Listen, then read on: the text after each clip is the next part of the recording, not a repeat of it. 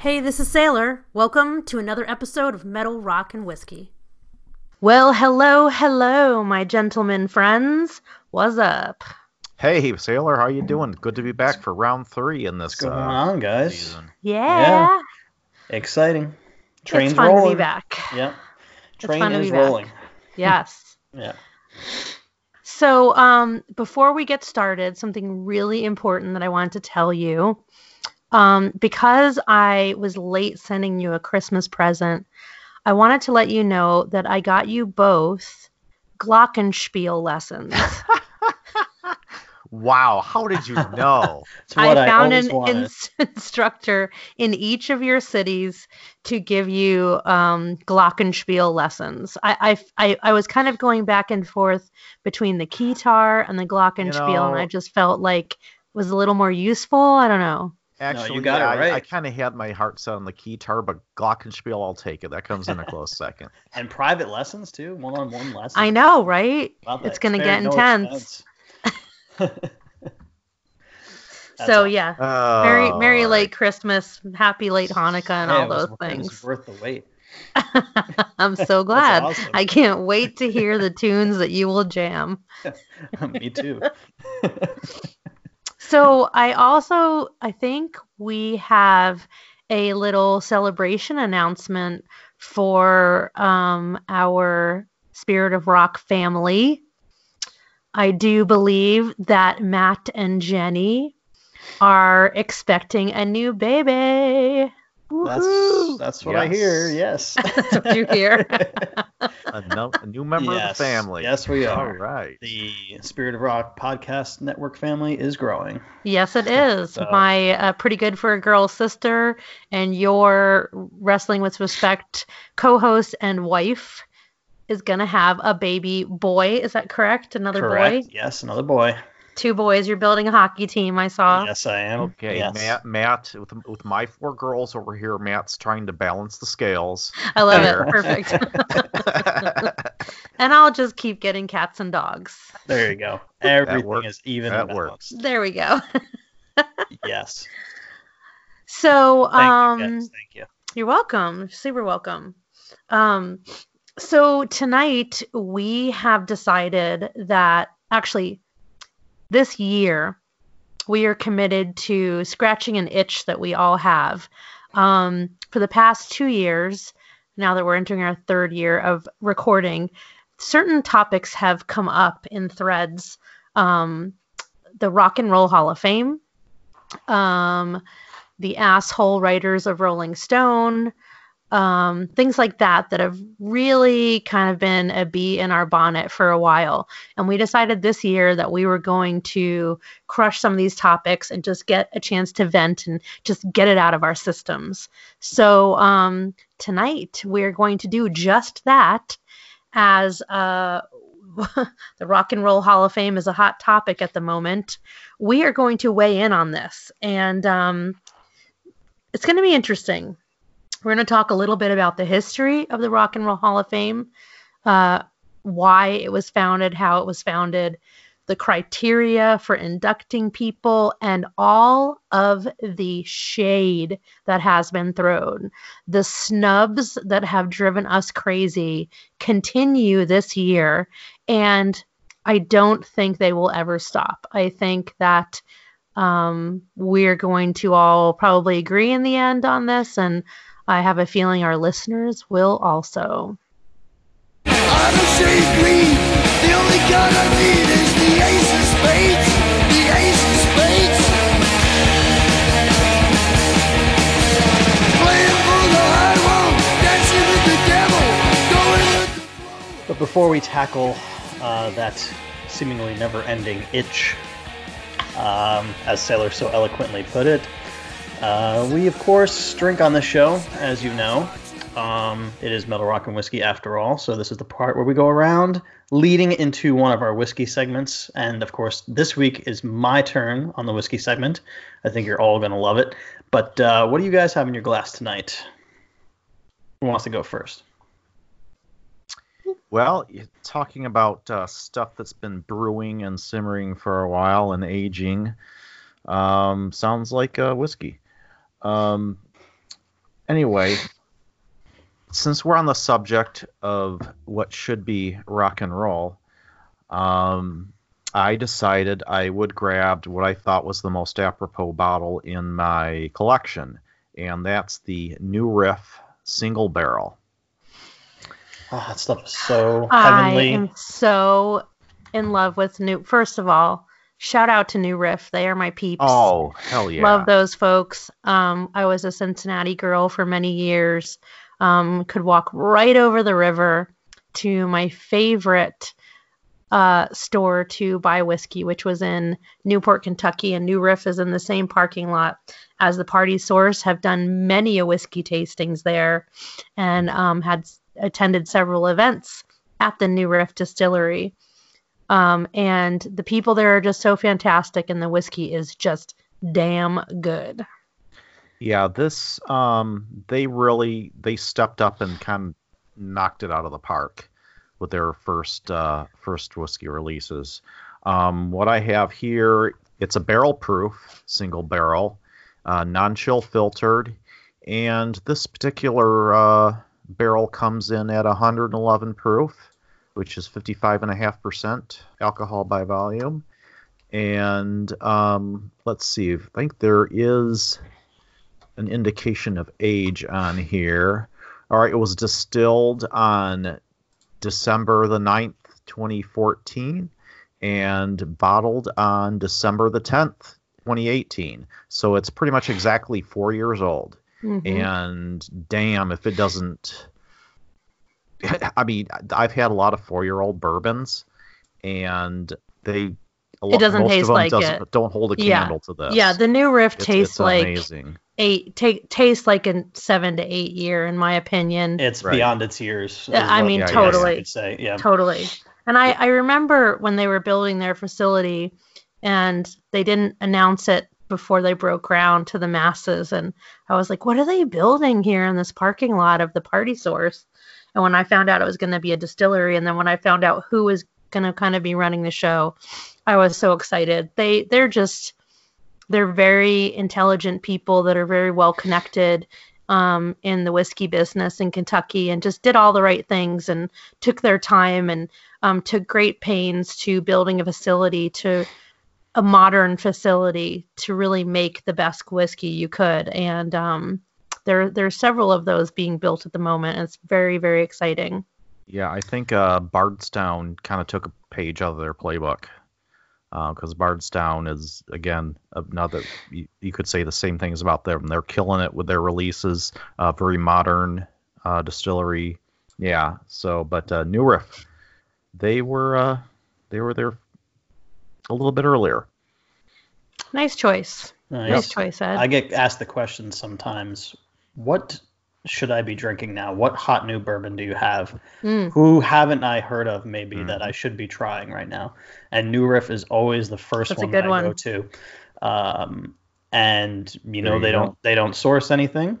You know, not that there's anything wrong with sourcing, as we've discussed, but they do it, as you said, Sailor, so eloquently, again, painstakingly, the right way, taking their time. And there's something to be said for that, because the quality's there. Now, I believe they did source under a different brand in the beginning, right? The OKI, wasn't that the same? That's people? correct. Yeah. Yep. I mean, and that's the thing is, you can choose to make vodka and gin while you're waiting for your whiskey to age when you're a new distillery, or you can find product that is very similar to what your mash bill is going to be, or something that you really believe in, and you can give that treatment, your own treatment, such as your own barreling process, again, re-age it, filter it a certain way. The whiskey brand that I work for, Uncle Nearest, that's exactly what we do. Under the legendary Sherry Moore's tutelage, we have chosen whiskey that is very similar, in some respects to what we make, that we've got back aging, and we re-oak it, and we do 3 steps of filtration. And as a matter of fact, the interesting thing, and this has happened a few times before, we went up against our source several times in in a contests over the year in 2019, and we beat them every time. So, you can just take something sourced, stick it in a bottle, and call it yours. I'm usually like, meh, then what makes it yours? That's usually not my favorite way for people to do things. You can use your own process, or like I said, you can just choose to go with white spirits while you're waiting for your product to age until it's ready. None of those ways to do it are more wrong or more right. It's whatever you choose to do that works while your juice is aging. But for me, I would go with sourcing, hands down. Because I love the art of blending. I think the art of blending is just so fascinating. Matt and I are both big fans of master blenders. So, that's one of the things I love about New Riff. So I agree with you. Excellent choice. Cool. How about you, Sailor? Well, I went a bit literal today. So I think the Rock and Roll Hall of Fame is fucking garbage. So I'm drinking fucking garbage today. I think I've done this only one other time, right, on the show. Way back, I think it was April of 2017, maybe, or around there. Our April Fools. Yeah, episode. I think I was drinking like a bullshit gross Chardonnay or something. Yeah. Well, my friends, tonight I feel like the Rock and Roll Hall of Fame deserves only one thing, and that would be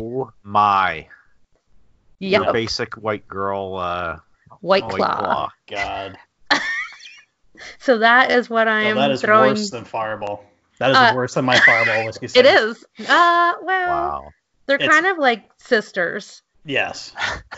One's just a little naughtier than the other. Yes. So that's what I felt. That's what I feel goes with the bullshit Rock and Roll Hall of Fame. Okay, well, there's a strong statement right there. There you go. Interesting.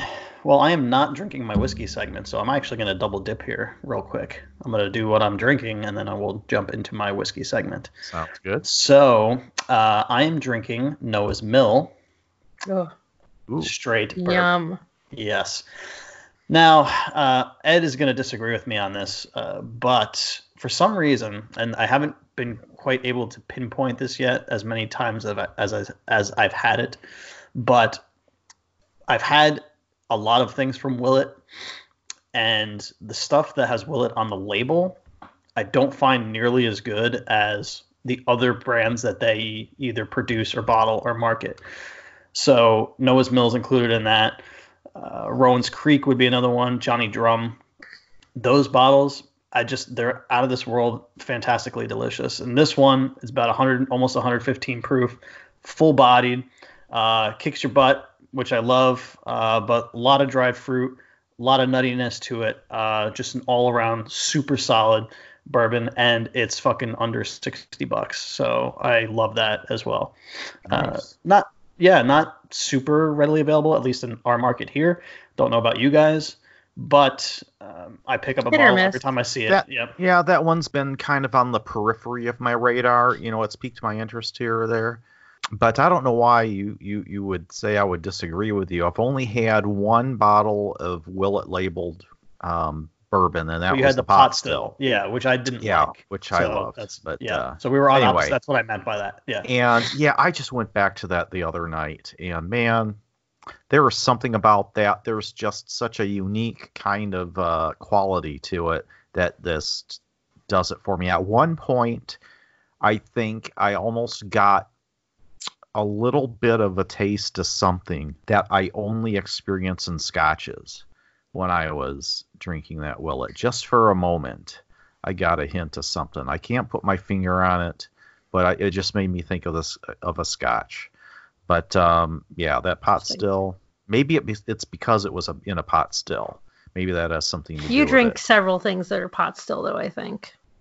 I don't think you're gonna taste a pot still in that respect. In my opinion, I don't think that's what it is. Because distilling in a pot still is different than a column still, and you're going to get different qualities. Yes. I don't think it's a single pot still, like a single pot still Irish whiskey. Yeah. I don't think it's the same. Yeah, exactly. No. And you liked Monkey Shoulder. Oh yeah. So I mean, I can think of several things that are double pot still that you enjoy. I still think you have a weird palate. Yeah. Well, I have no. Let's. I have a unique palate. There you go. There you go. Hey, weird is good. I like weird. I feel like it's a good word. But yes, Okay, okay, like we'll call my it like unique. weirdness, unique. my weird Yes, palate. I'm with Ed on that. Unique is good. Unique New York. Unique New York. Well, you guys are drinking better shit than I am tonight. Oh, show. Let's get into this whiskey segment, Matt. I can't wait to see what you've chosen. All right, let's do it.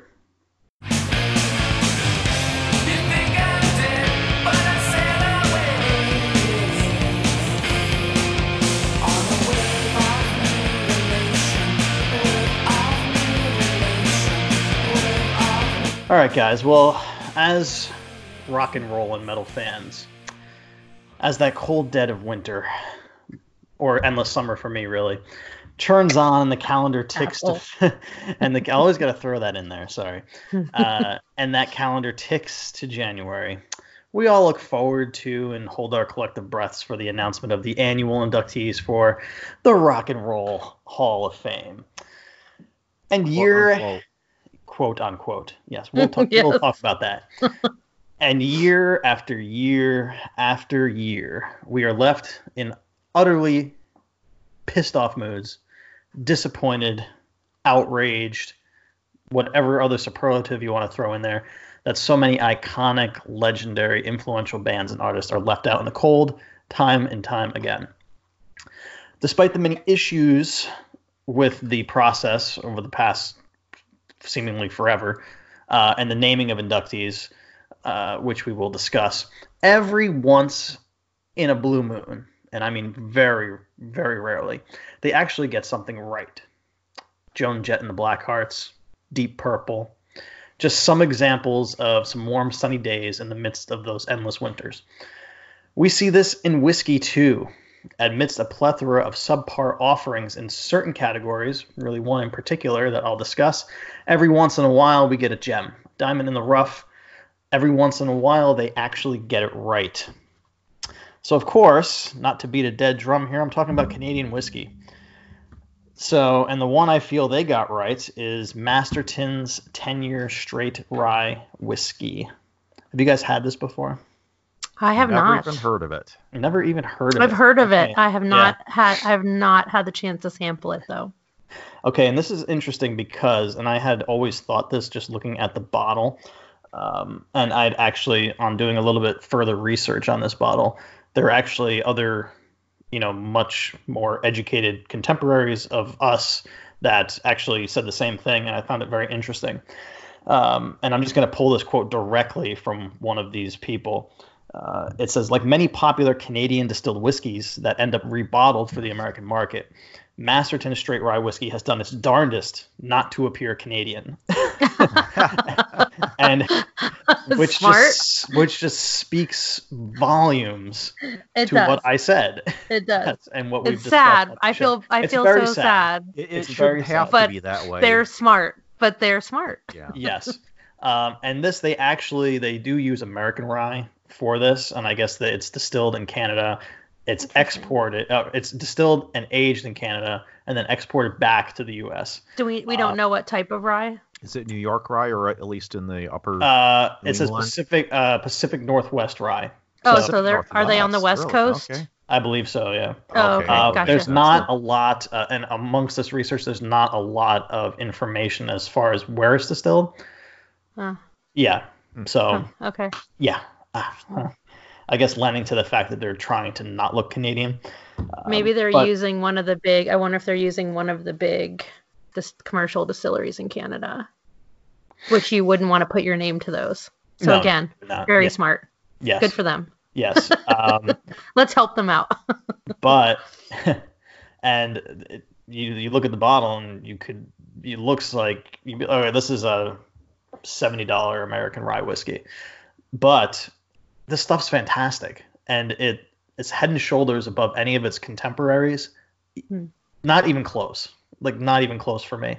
So it's very, very cereal grain oriented, which I guess you don't see a lot of ryes that are this old. So maybe it just has something to do with letting the rye sit in the barrel for 10 years. Ooh, a 10-year rye. Wow. Yeah, you get more of that just real deep cereal notes to it. Ooh. But I was blown away by this. Not enough to change my opinion on it as a category, because I don't think you can just do that by having one like this. No, not at all. No.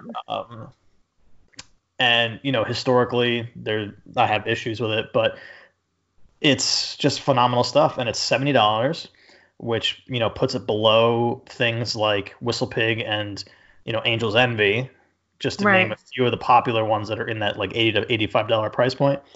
And it's just fantastic stuff. And it's well, it already sounds like it's better than Angel's Envy, because I don't care. I don't understand. I do not understand the people, the excitement about Angel's Envy. I don't get it, but yeah. But yeah, just to put a bow on this, great stuff. And it's something that they got right. Well, I'm excited. I actually really like. Yeah. Yeah, I'm super excited about this because, we do poop on the Canadian, category. And it's fair because, we are conscientious whiskey drinkers and, we've been drinking whiskey for a long time and are looking for, I don't care where it's from. Literally, tell me that it came from the Bayou of Louisiana and I'll be like, sure, great climate for making bourbon, I don't care if it comes from Lithuania, as long as it tastes good in the bottle, who cares? But I think part of my anger, and I know that we have expressed this before on the show, is I think that Canadian whiskeys trying to pass themselves off as American whiskeys, Canadian whiskeys putting the word bourbon on their labels, Crown Royal. Yes. Yeah. Just, and I have there's a much larger issue behind Crown Royal, which is the reason the Black Bourbon Society exists, continuing to offer complete and total fake garbage. It's not even real whiskey, to a certain collection of people that you feel don't have elevated palates and, can't financially support whiskey that's price premium, is a fucking load of bullshit too. And so I think that's also what pisses me off about that category. So I love hearing about this. I have seen it several times and honestly been like, it's Canadian, because I read everything on the bottle. I'm not drinking this. So I feel like we need to give this our support. For all you whiskey drinkers out there listening to this show, please go out and get a bottle of this. We'll put it in the show notes. I think this can help elevate that category. Just like with Tennessee whiskey. Tennessee whiskey, as we all know, 10 years ago, what did we think of Tennessee whiskey? Jack Daniels. That's all you thought about. And crap, too. Honestly, people who don't drink Jack Daniels thought Tennessee whiskey was just garbage. You'd have a hard-pressed time naming one quality premium whiskey, and now that category is about to explode as well. So it's high time this happened, and it makes me really happy if we can, steal any of that market share from bullshit like Crown Royal. I'm all for it. Yeah. Absolutely. Now, I haven't had or heard of that brand you brought up, Matt, but I have had a good 10-year Canadian rye before, and it was called Whistle Pig 10-year. It's funny that you call. I was going to say. Brand, it's funny that you call it a. See true. Now, yeah. If Whistle Pig would have called themselves a Canadian whiskey, they wouldn't be Whistle Pig, but they could have instead elevated an entire category, which they didn't do. But recently there was a huge Twitter blow up about, I forget what they called it. It was the Whistle Pig something or other, the Vermont rye, but it wasn't. And it wasn't me. That I was just watching this happen. And one of the big whiskey giants in our industry who knows more than most other people about whiskey was like, I can tell you for a 100% facts that is not There's nothing American in that bottle. It's Canadian. Those are the things that continue to create the sludge, in Canadian whiskey from both sides. Because, American brands, they have no interest in uplifting that category. So someone's got to do it. All right. So, Yep. good job, selection, Matt. I like it. Thank you. I I'm am gonna have to definitely look going to out for grab that. a Go and bottle. find it. Yeah. It's expensive as shit, but that's all right. Yeah. It's worth it. Awesome. All right. Well, are you ready to get into this, guys? Let's do it. Let's do it. Just like the Pied Piper that rats through the streets. We dance like the marionettes, swaying to the symphony of destruction. Okay, as I said earlier in the show, if you were listening and didn't tune out by now, we are going to be discussing the Rock and Roll Hall of Fame. And, how should I say this? Whether it's complete and utter garbage or not. So let's start off the discussion by going back to the beginning. Let's talk about the foundation and when it was established. So it was established in 1983 by Ahmet Ertegun, who assembled a team that included a Rolling Stone publisher, some record executives, and some attorneys. Wah, wah, wah. I guess peer-driven doesn't come to mind, or perhaps music producers, those that produce the music. I don't know. Anyway. Stupid. No one who's Fucking stupid. waist deep in the business, obviously. Yeah, not let's get involved. attorneys to decide who should be in the Rock and Roll Hall of Fame. That sounds like a great idea. And Rolling Stone. We're going to talk about those mofos. Yeah. Okay, anyway, the foundation began inducting artists in 1986, but the Hall of Fame had no home. So they began searching, and they searched a bunch of cities supposedly based on what connection that specific city had to rock music, like Philadelphia, which is the home of Bill Haley and the Comets, and the American Bandstand. Okay, fair. Memphis, home of Sun Studios and Stack Records. Definitely. Mhm. Or Detroit, home of Motown Records. Mhm. Cincinnati, home of King Records. And then, of course, New York City, LA, Cleveland. Cleveland? Why Forgot Cleveland? Chicago in there. Chicago was one of those cities. Chicago. Yeah, nobody really cared about Chicago, apparently, for the Rock and Roll Hall of Fame.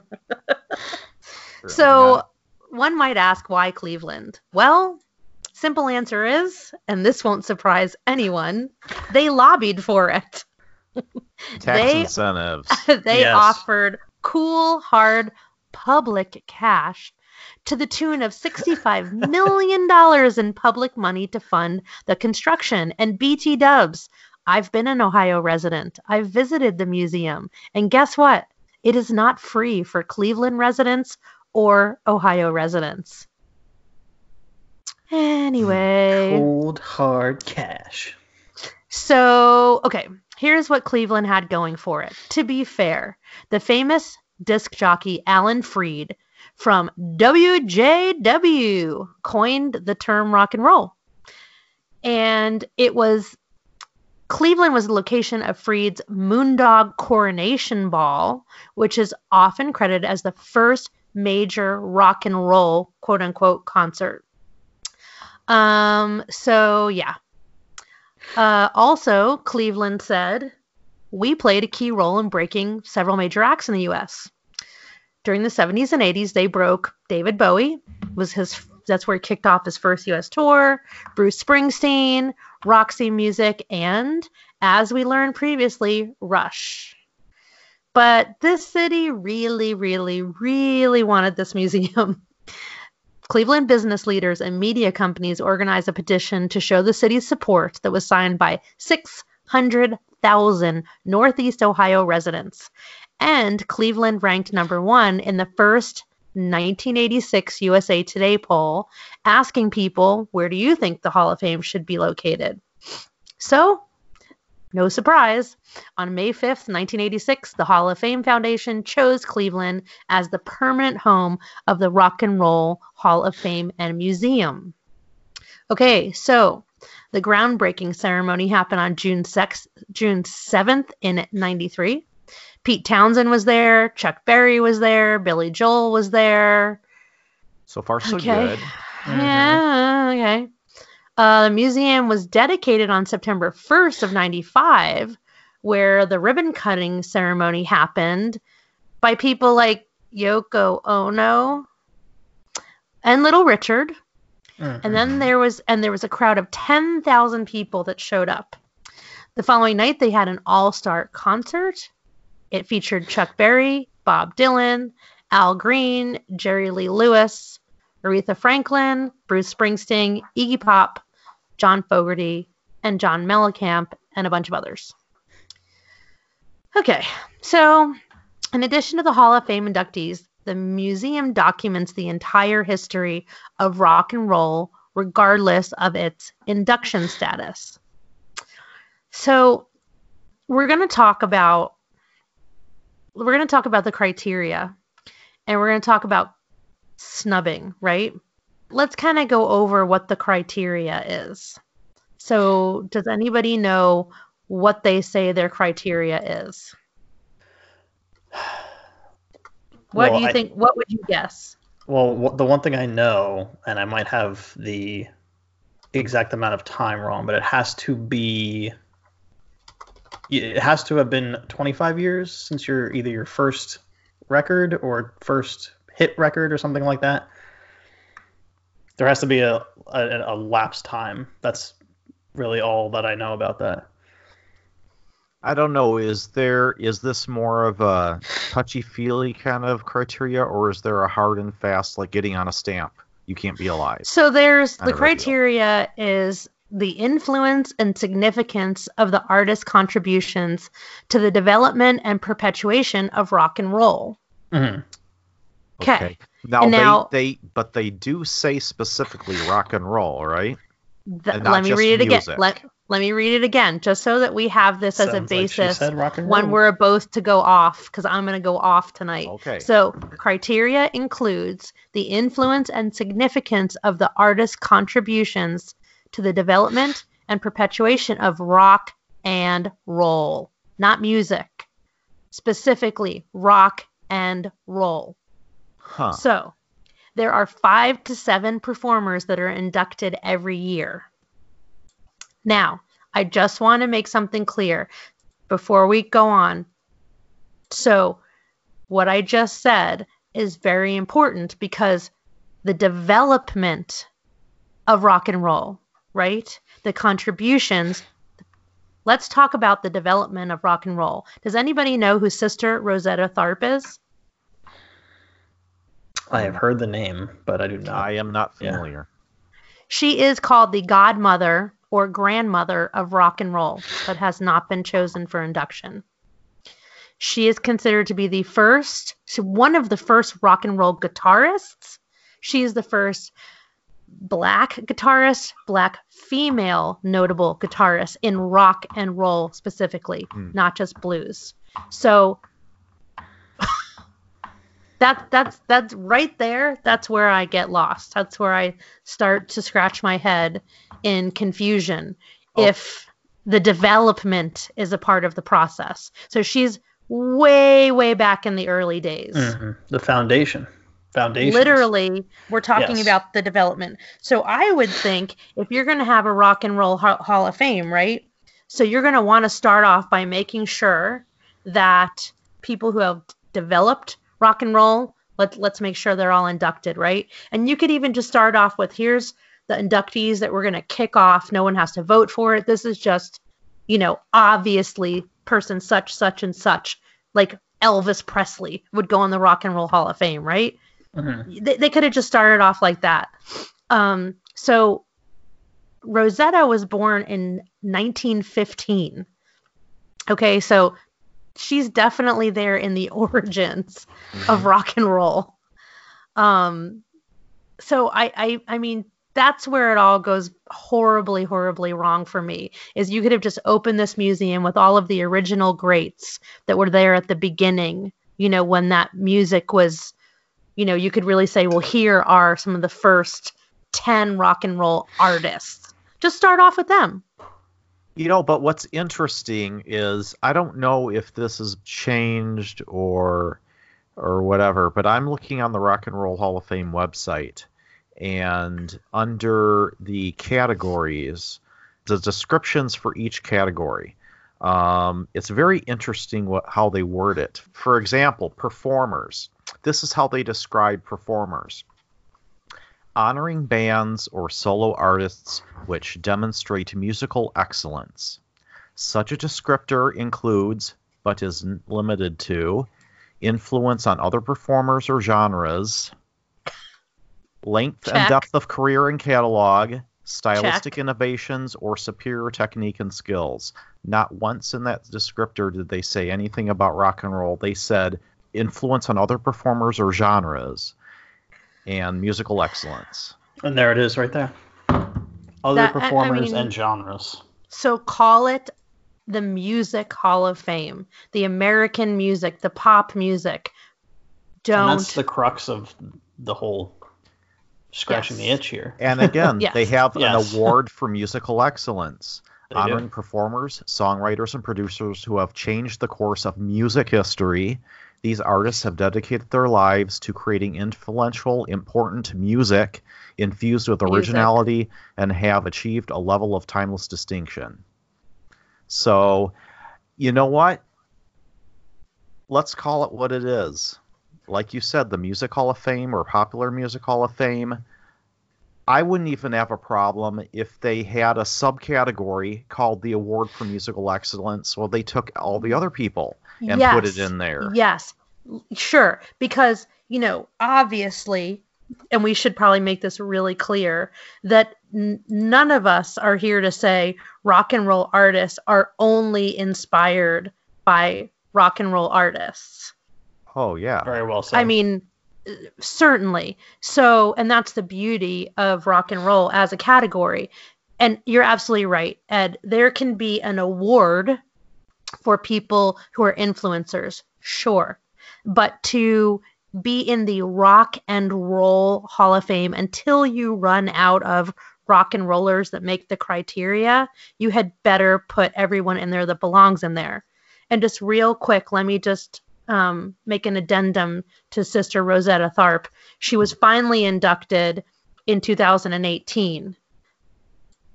Again, though, there were petitions to get her in there. Multiple petitions. Can you imagine that she wasn't in the first? Why wasn't she in the first set of inductees? Or the second, or the third, or the fourth, or the fifth, or the sixth, and on. And it took till 2018 after lobbying to get her in there. That to me is shameful. Shameful and fucking disrespectful.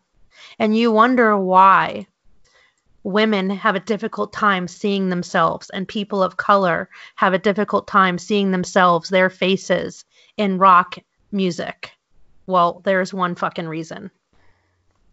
That's a hell of a snub. You're talking about a foundational person in this entire fucking category, and you're gonna come right out of the gate snubbing someone like that. Well, I will say two thumbs down. I agree with you, Sailor, but I will say though, taking a look at this first class from 1986, I would say that people of color were pretty well represented in this first class.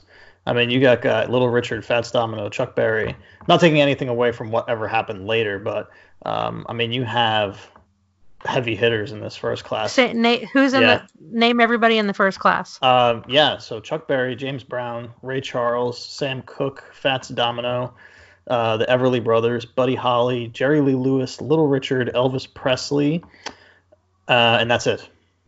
Okay. So, yeah. What's the one common thread in that whole list you just read to me? Well, I said I agree with you. What are you missing? That. They're all men. Yes, I agree with you on that. Yes. Yes. So that's why I said women and people of color, because you'll see that there is giant chunks of time where that's lacking. People of color are lacking, and women are grossly lacking in the Rock and Roll Hall of Fame. And I just wanted exactly, and I just wanted to use her as a perfect example because those people are also foundational people of rock and roll. And I'm sorry, before the Everly Brothers are inducted, which I'm not even sure how I feel about that, she should have been inducted. For sure. Right there with Elvis. Because she was one of Elvis. Anyway, I don't want to go down a rabbit hole with her. We have a lot of shit that pisses me off to cover tonight. You will not get any disagreement from me. So, okay. If you do a Google search of the snubs, boy, oh boy. Boy, oh boy, are there a lot of articles on the snubs. Yeah. So I wanted to ask everybody, what are the ones that really get to you, people that have been snubbed? For me, Motorhead has to be probably personally one of my biggest. That one hurts. Haven't really thought about it a lot because I don't pay it that close attention to it. But that's one that was brought up that I'm like, yeah, they should definitely be in there. Matt, any thoughts from you? Well, I have to second you on Motorhead, which is just, you talk about influencers. I mean, how many bands Jesus Christ. quote Motorhead as one of their influences? Yeah. I mean, to the bands we've covered on this show. Yeah. Yeah. I'll throw another one at you, and only because some of their contemporaries are in there, and maybe in the next couple of years we'll see it, but at the rate that they're going, maybe not. But Alice in Chains is another one. We have Nirvana's in there. Pearl Jam is in there. And I think that hopefully within the next couple of years they'll get their due as well. Anyone ever heard of a little British band called Iron Maiden? Mm-hmm. Yep. Yeah. What did we say about them on one of the shows? They've sold the most albums or something like that. I mean, how many albums of metal albums or something insane like that, right? Yeah, it's insane. Who else in there? Soundgarden's not in there either. No, they're not. Queensryche is not in there. They're still going strong after. The Notorious B.I.G. is in there, but not Soundgarden. Yeah. Whitney Houston is being inducted this year, but not Soundgarden.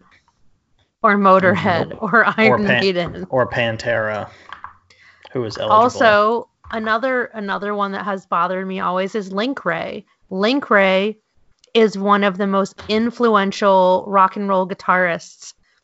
He's been a nominee twice. Still not in. Link Wray. He was the one that did like the dun dun. Mm-hmm. Yeah. Mm-hmm. Yep. Apache.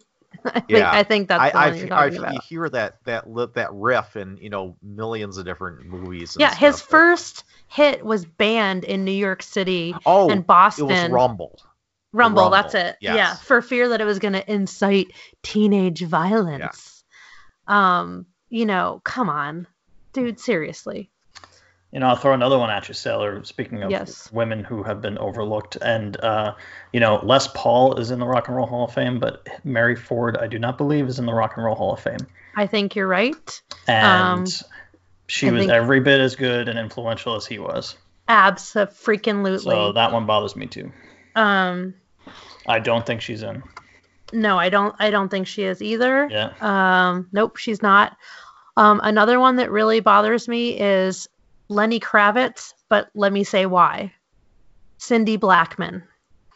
Cindy Blackman should have been in the Rock and Roll Hall of Fame a long fucking time ago. She is one of the most badass rock drummers that has ever, she's fucking amazing. She's not in there. But also, if you want to talk about someone who's done popular music, but that's more rock than pop than Whitney Houston, go with Lenny Kravitz. Not Whitney Houston. What the fuck? I would like to hear the justifications for some of So these. there really aren't justifications. I've read several articles about this, and I read a blurb to you, Ed, where for a while they were like, this bitch who is one of the, what the hell's her name? I can't even remember. Actually, I don't want to say her name. Who cares? One of the founders was like, well, it's all about selling tickets to the Rock and Roll Hall of Fame dinner. Like, what people are going to come to this dinner. I mean, really, it is so arbitrary from everything that I've read. It's arbitrary. And it's up to these, first of all, some of these people, I'm sorry, but they're very out of touch. It's very difficult to stay in touch with modern music. It's especially difficult if you don't really care for that type of music. Right. And I think one of the things the Rock and Roll Hall of Fame has proven historically is that they are not big fans of super hard rock at all. I Very think that is true. a very fair assessment to make. Yep. So how Yep. the fuck are you going to know who to nominate in those categories if you want to be fair? And if you really want to be fair in the Rock and Roll Hall of Fame, it should be like blues rock, classic rock, country rock, straight up rock and roll, metal, heavy Yeah, there's metal. a lot of different whatever. directions you can go and still keep Right. it genuine. Sure. And if you're going Yeah. to nominate 5 to 7 people a year, do one in each category. Yeah. But again, you should, in my opinion, if you're going to do this right, when you open this fucking thing and when you have this idea in the 80s, you could have started off with 100 people already inducted, right? Because Yeah. duh. You don't open a dinosaur museum and go, I'm fucking waiting for new dinosaurs to be found, or I'm just going to, arbitrarily go, well, let's put the T-Rex in this year. Oh, fuck the Stegosaurus Rex. We'll do a pterodactyl next year. You're going to put all the established dinosaurs in there first and then see what happens, right? You're gonna have the contemporaries vote. Yeah. And the dinosaur was But I mean, that was like- an intended reference. I mean, if we're talking Hall of Fames here, I mean, to me, and this might sound silly to some people, but I think there's an argument for it to be made. It's like electing fucking baseball players to like the Hockey Hall of Fame. It's like, yes, they're both athletes. Yes, they both influence people who are athletes, but it's two different things. I'm sorry. Or They have I their think own Hall a of better Fame. analogy would be like maybe inducting a softball player into the Baseball Hall of Fame, Mm-hmm. something like that. Yes. know. Yes. Also, there are a lot of other artists. If you want to put pop artists in there, artists that have nothing to do with rock and well, actually, then they're going to have a lot more to do with rock. I shouldn't say that. Let's say just pop artists. There's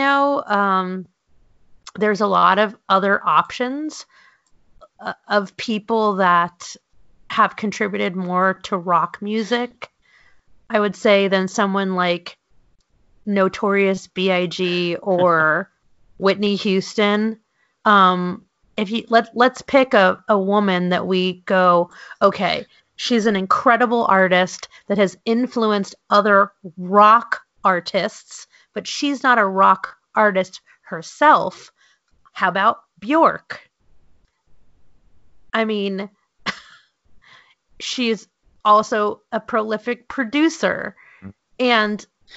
But does she belong in the Rock and Roll Hall of Fame? In my opinion, no.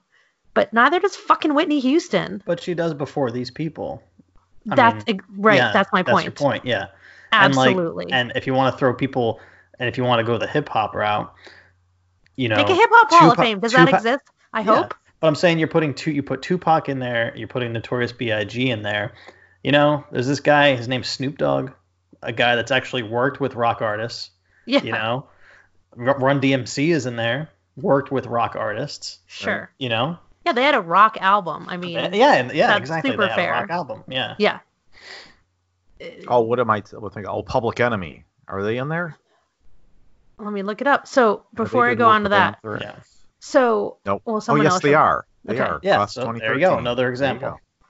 So again, my point being, I would rather have artists that are more related to rock. And then if we run out of artists, which isn't going to happen if you're only inducting 5 to 7 a year, before choosing straight up pop artists that have nothing. I mean, Aretha Franklin, anyway, yeah. So I would really love someone to explain in detail that makes these decisions. Debate with me, Whitney Houston, why she belongs in a Rock and Roll Hall of Fame. Tell me why.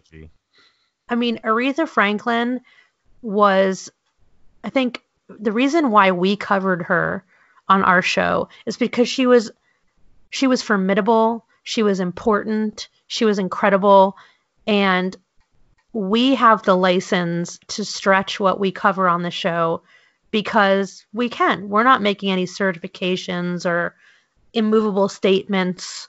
But if you're a Rock and Roll Hall of Fame, you have a duty to the actual category of rock and roll. And I think it's a slap in the fucking face to actual rock musicians that have been snubbed, but Whitney Houston goes in.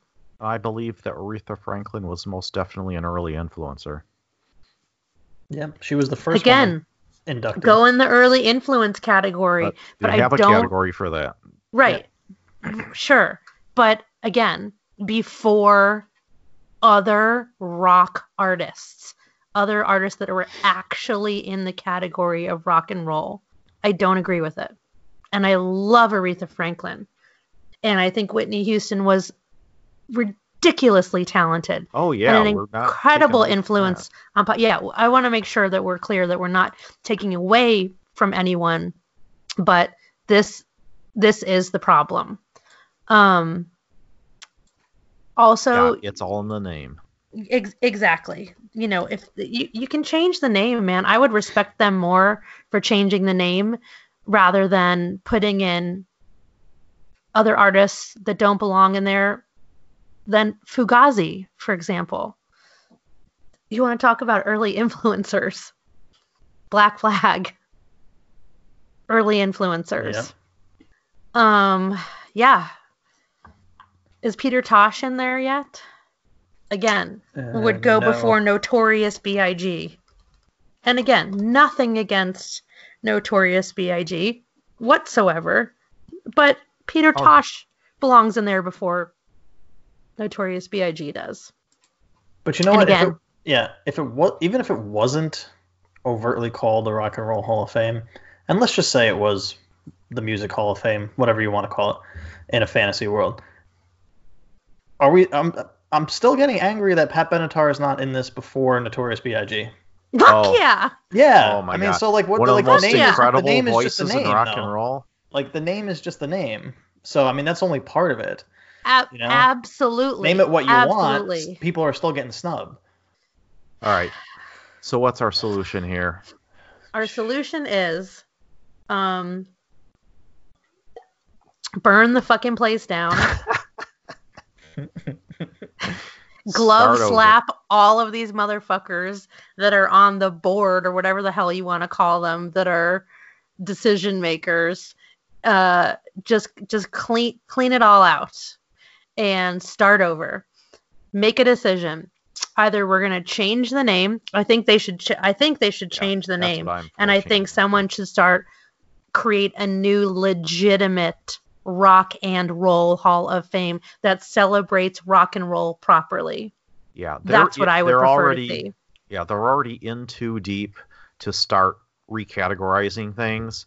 Yeah, they should just change the name. What they need to just change the name. I call it the American Music Hall of Fame because that's really what it has turned into. And that's great.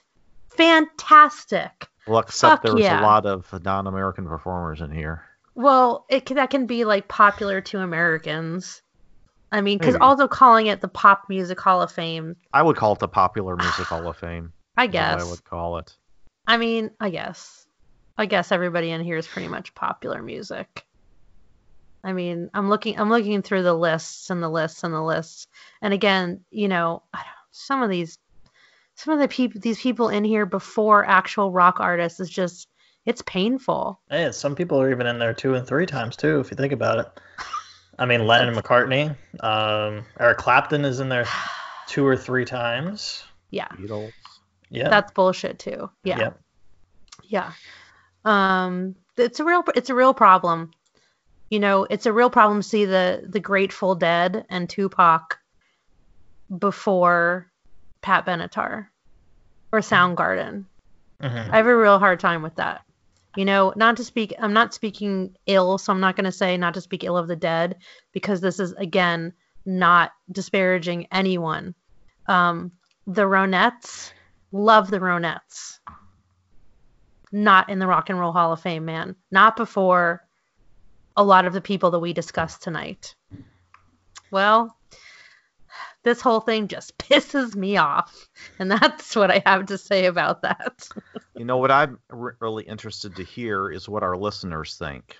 Oh, hell yeah. We would love to hear your opinions. Sound off on our Instagram feed, sound off on Spirit of Rock Podcast Network group on Facebook. Let's hear what you think. Are we all full of it? Are we right? Do you have a different opinion? And we maybe we'll tackle this again, going over some of your responses. Let's do this. If we get some good responses, some good, thoughtful responses, we will read them out on one of our next shows. Yes. Yes. Yeah. And Yes. we will credit you with your response. Yes, I love it. Only if we agree. Just kidding. Good one. Just kidding. All right. Well, I'm drinking White Claw and pissed off, and that's making me even more pissed off. So I think I'm done. All right, this is a good place. How many to, White Claws did you have? down Like 4 cases. man.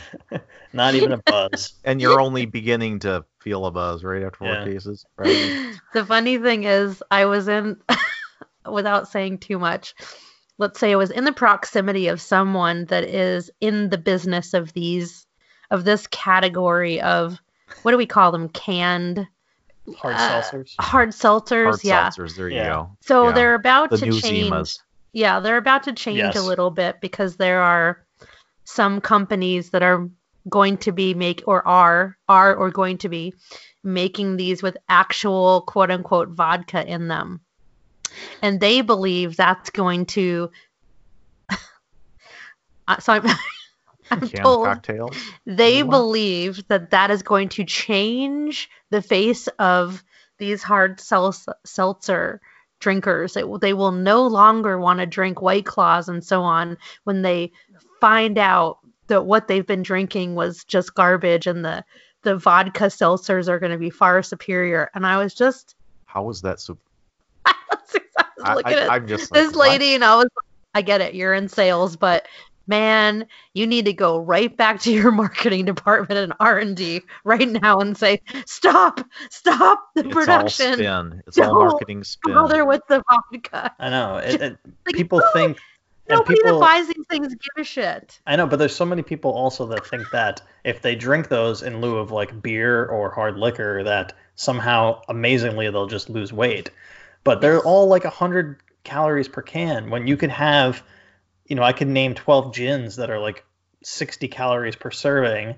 Okay, and so with, like, these yeah, vodka ones are supposed to be 0 everything, and I'm like, zero how are you everything? taking 0 calories out of vodka exactly? Do you What have are you some doing to it? magical shit that I don't know about? Because I'm pretty sure every single spirits brand would like to take the calories out of their spirit. Like, Everything. what are you has talking calories. about? Yes. Yeah. So I just wanted to inject. It was really funny. She was talking. I was like, oh yeah, interesting.